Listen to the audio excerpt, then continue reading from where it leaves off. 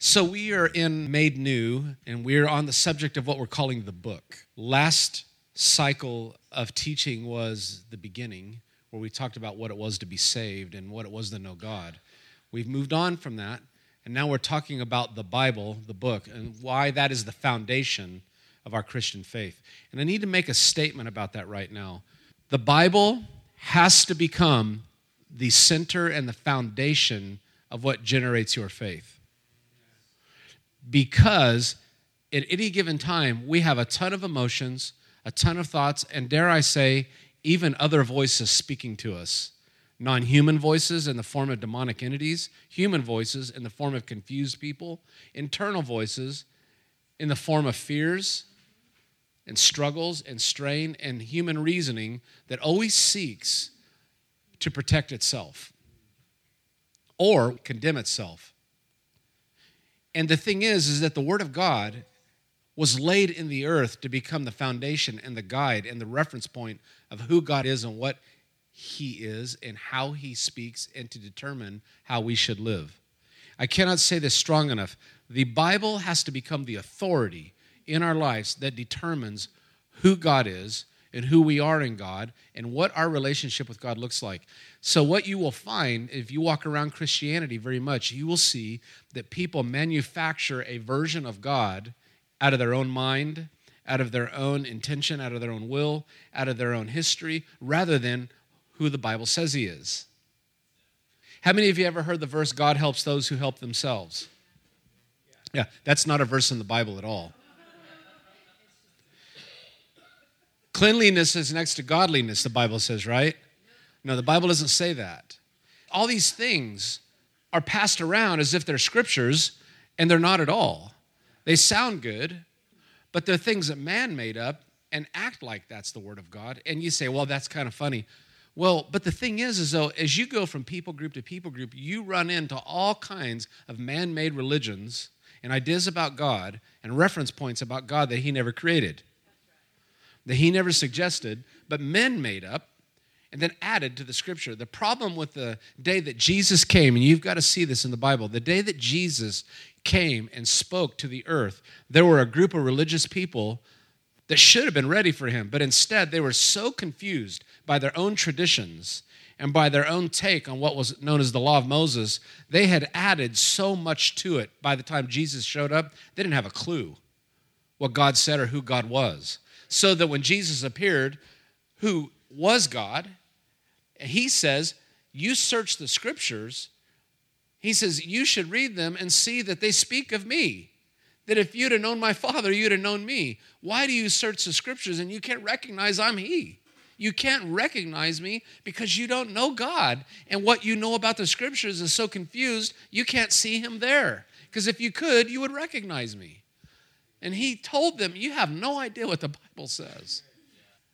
And these were the religious leaders that were supposed to be the most educated lot in their day that should be able to tell people what was going on, and that's the last thing they could do. He said, in fact, you were so ignorant of the Scripture, you were blind guides, and you're leading others into a pit. He goes, not only do you not find the door into the things of God, but you make sure all who follow you don't find it either. This is how blind they were to the truth of God's Word. If they were blind then, we can be blind now and make up versions of the Bible that aren't even true. One of the first things you have to do to have a false religion is to create your own version of the Bible and very neatly take stuff out and add stuff to it. The Jehovah's Witnesses very conveniently rearranged the Bible, changed a bunch of words to fit their doctrine, which is a deception and a lie from hell.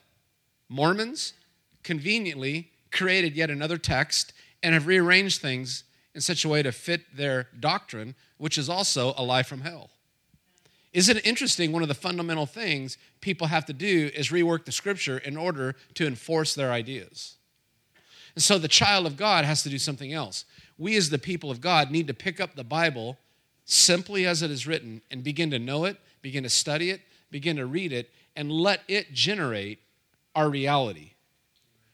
I want to say this, the Bible has to become the authority of who God is, and it has to become the authority of who God is to us and in us. And if it cannot be explained by the Scripture, it can't be of God. And I'm not talking about very interesting, far-off esoteric discussions. I'm talking about very simple, black ink on white page. It has to become authority. So 1 Thessalonians chapter 2 speaks of inspiration.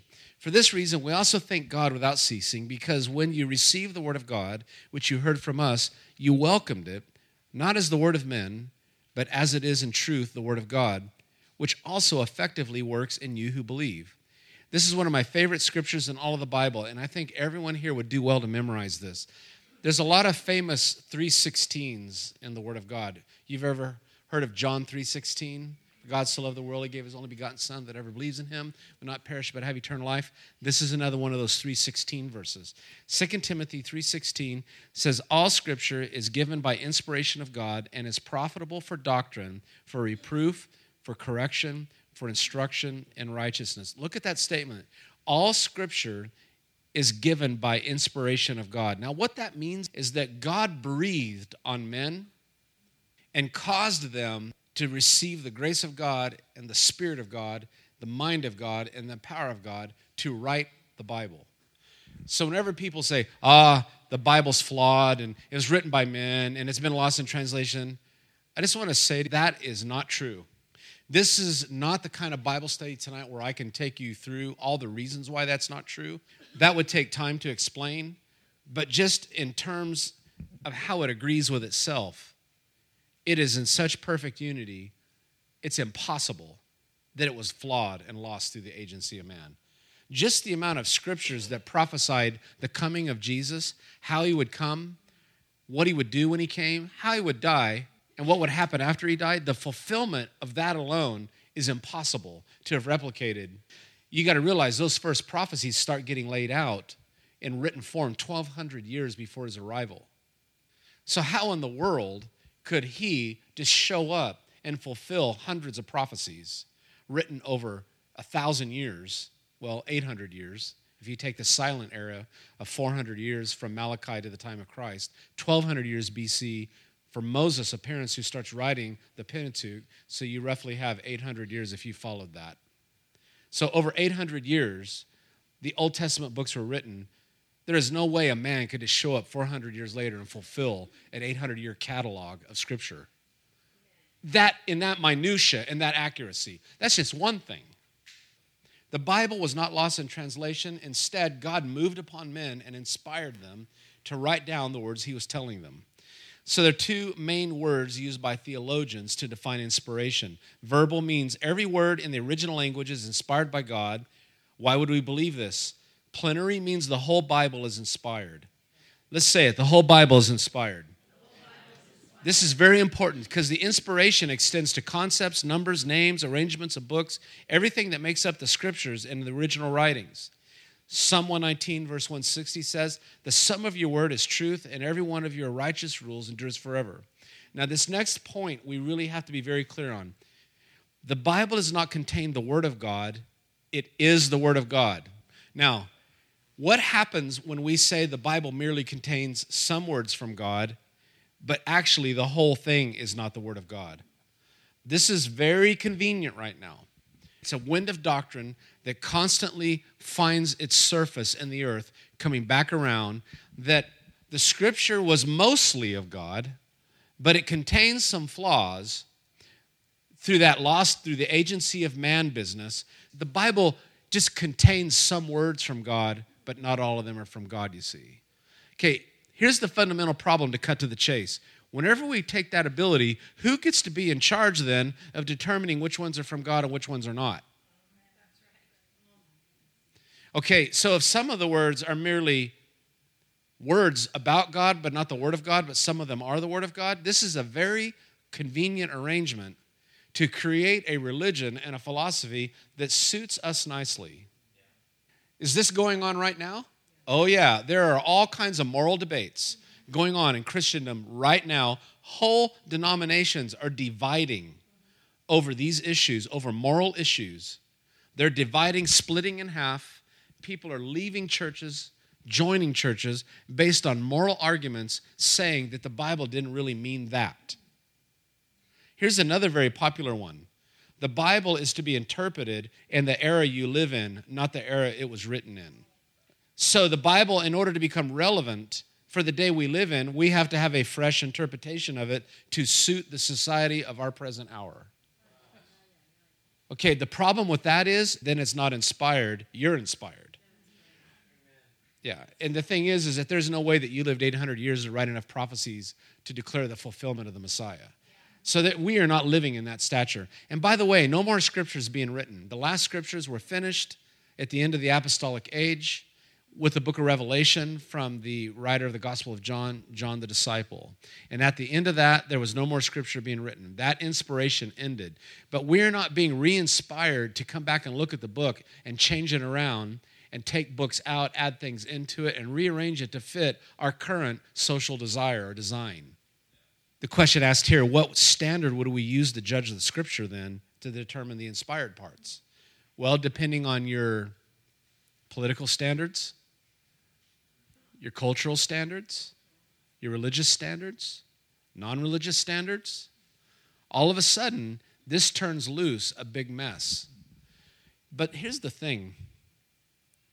Lest we become concerned that we're just eating dogma here and something's being put upon us that we don't want, I would encourage you to pick this book up and read it yourself and see the power in it and to see the wisdom of God in it and let it work within you. When I came to the Lord, many of you could tell this story. I didn't have all these arguments in my heart. I said, in order to serve Jesus and to know him, the first thing I have to do is I have to embrace the validity of the scripture. And the word we use is without error or inerrant. We had to take on an inerrant view that the Bible is not flawed with a bunch of errors. Why is this important? If I think it's full of flaws and errors, how motivated am I going to be to pick it up? Right? How willing will I be to trust my own mind and my own ideas and just become my own source of counsel? But the child of God who comes to the Lord and believes that the Bible is authoritative and without error lets the Scripture rearrange their motives, lets the Scripture rearrange their thinking, lets the Scripture deal with the unresolved issues in their lives. The Scripture can deal with you in ways that people never could. If we would actually read it and let it work within us, the Scripture will speak to us and minister to us and convince us of God's ways in words that humans can't. Because the Bible says that God is looking over his word to perform it. When I receive the authority of the Scripture, even when it challenges me in the ways I don't want to be challenged and challenges my convenience and works against my fleshly desire, I have to accept that. And then you will find yourself in this place. You'll be living your life, and the Holy Spirit will remind you of Scriptures. And he will speak to you the Word of God, and you'll be standing in line somewhere and doing something, and the next thing you know, the same inspiration that breathed upon men to write those words reminds you that those are God's words and that you should pay attention to them. Has that happened to anybody in here? Where you were doing something, you were in the middle of something, and all of a sudden God knocked on the door of your heart and said, do you remember what I said in my word? Has that happened to anyone here? Scriptures you didn't even know you knew. But God knew you knew, right? And he speaks to you and says, my reference point for who I am is in my word. And if you would know that, I will give you power. The word of God will put power in your heart. Whenever Jesus was in the wilderness, how he handled the devil was through the authority of the word of God. Think about that for a moment. How often are we going to be confronted by evil things and demonic things? I don't want to confront it with my emotion or my attitude. I want to be like Jesus and be able to say, this is what the Word of God says. And demand that demonic power submit to that. And the demonic power will not submit to it coming out of your mouth until you have submitted to it in your heart. Demonic power will not submit to you quoting the Scripture until you have submitted your own heart to the Scripture. I have been in a lot of moments where we were doing deliverance in 35 years of walking with God. That means casting demon spirits out of human beings. Non-human entities living in and controlling human beings to their demise. And casting that out of people and commanding demonic power to let people go. The problem was when people were in the room that hadn't submitted their heart to the Scripture and let the Scripture deal with their character, they didn't have the power to confront those evil things. And those evil things end up leaping on these people and dealing with them. If you ever read the book of Acts and the sons of Sceva, they went around trying to do deliverance in a way that they didn't even know God enough to serve him themselves, let alone set anyone else free. The Scripture hadn't governed them, so they didn't have the power of it to deal with something else. And instead, the demonic spirit and the man that they were trying to do deliverance on leapt on them and sent them all out of the house naked. You should read the story. It's very fascinating. I have been in moments where demonic power stood down Christians because the Scripture hadn't been resolved in them yet. Had they submitted to the Word of God and had power in their own heart, they could have set someone else free. But they're still over here working around what they even think about the Bible. They didn't have any business being in this. And my friend, if we're going to be Christians, we need to be in the business of setting people free. And we cannot be in the business of setting people free until we have authority. And we will not have authority till the Word of God has become our authority. Amen? Because it's authority. It's authorized. The Bible says heaven and earth will pass away before one stroke of one letter fails. It's powerful. So the Bible is the inspired Word of God. It's the final authority on every subject for all eternity. I just want to say it again. The Word of God is the final authority on every subject for all eternity. Let those words sink in our heart. The Word of God is the final authority for every subject in eternity. Every subject. Why is that important? Well, here's the thing. We're all going to die. We're all going to leave this planet. We're going to be gone. And when we leave here, we're going to stand before God.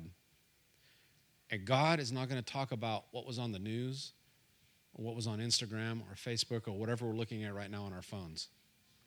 He is going to talk to us about what His Word said and how we lived in comparison to it.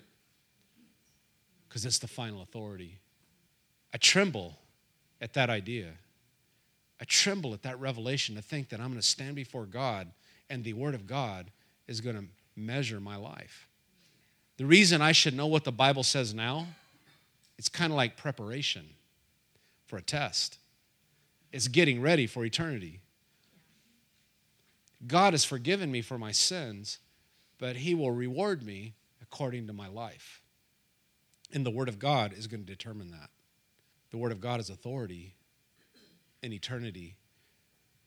I watch pundits and all these people debate and argue, and I think, you'll all be dead soon, and you're going to find out what this is all about. I see these great personalities speaking such large words on what they are sure is true, that it has nothing to do with the Scripture or a really warped take on it. And I'm thinking, you just keep saying that, because in a few short years, you'll be off this planet, and you will answer for every word spoken that was idle. And everything you said against God and God's Word, you will be judged for it. And you will find out how truly wrong you have always been, and then you will be truly sorry forever that you were, because you refuted and refused the authority of God's Word. I know this is kind of heavy, but here's the thing, that we're talking about something that was inserted into the earth over several hundred years. 66 books, several writers, several cultures. God took painstaking care throughout human history to see to it that thousands of years later you have the Word of God in your hands. And to think, it's just an app on my smartphone. Oh, no. We need to put the Word of God in right perspective here, because it's an authority that God inserted into the world to describe who He is. The Bible is the final authority guiding what we believe and what to do. Jesus said, "Do not think I came to destroy the law or the prophets. I did not come to destroy, but to fulfill. For assuredly I say to you, till heaven and earth pass away, one jot or one tittle will by no means pass from the law until all is fulfilled. Whoever therefore breaks one of the least of these commandments and teaches men so shall be called least in the kingdom of heaven. But whoever does and teaches them, he shall be called great in the kingdom of heaven. We cannot allow anything that opposes God's word to rule our thinking or our actions. Listen to that statement. We cannot allow things in our life willfully that oppose the word of God and think that God is going to be good with that. So I have a right to be bitter towards people. The Bible says you do not, under any circumstances, have the right whatsoever, ever on this green earth at any given moment of your life to be bitter towards anyone. The Bible affords no right for that anywhere in the Scripture. The final authority on bitterness is you cannot have it. And if you have it, it will defile you and everyone around you, and then you will answer for it in eternity. That's the Scripture. The Bible says that we do not have the right to carry judgments in our heart on people and judge them as if we sit in the seat of God to pronounce these judgments on them. There is no room for that in the Word of God. The Word of God has to govern our heart and our thinking. I could be very tempted to be bitter at people and to have unforgiveness towards people until I remember the Scripture, and I realize that if I hold on to bitterness and unforgiveness towards people, I will not be forgiven. Jesus said that. You ever find yourself tempted to be bitter? The Word of God has to step in and rule your action, has to rule your words, and has to rule your heart and rule your thinking. There have been times in my life where I've been tempted to be very bitter.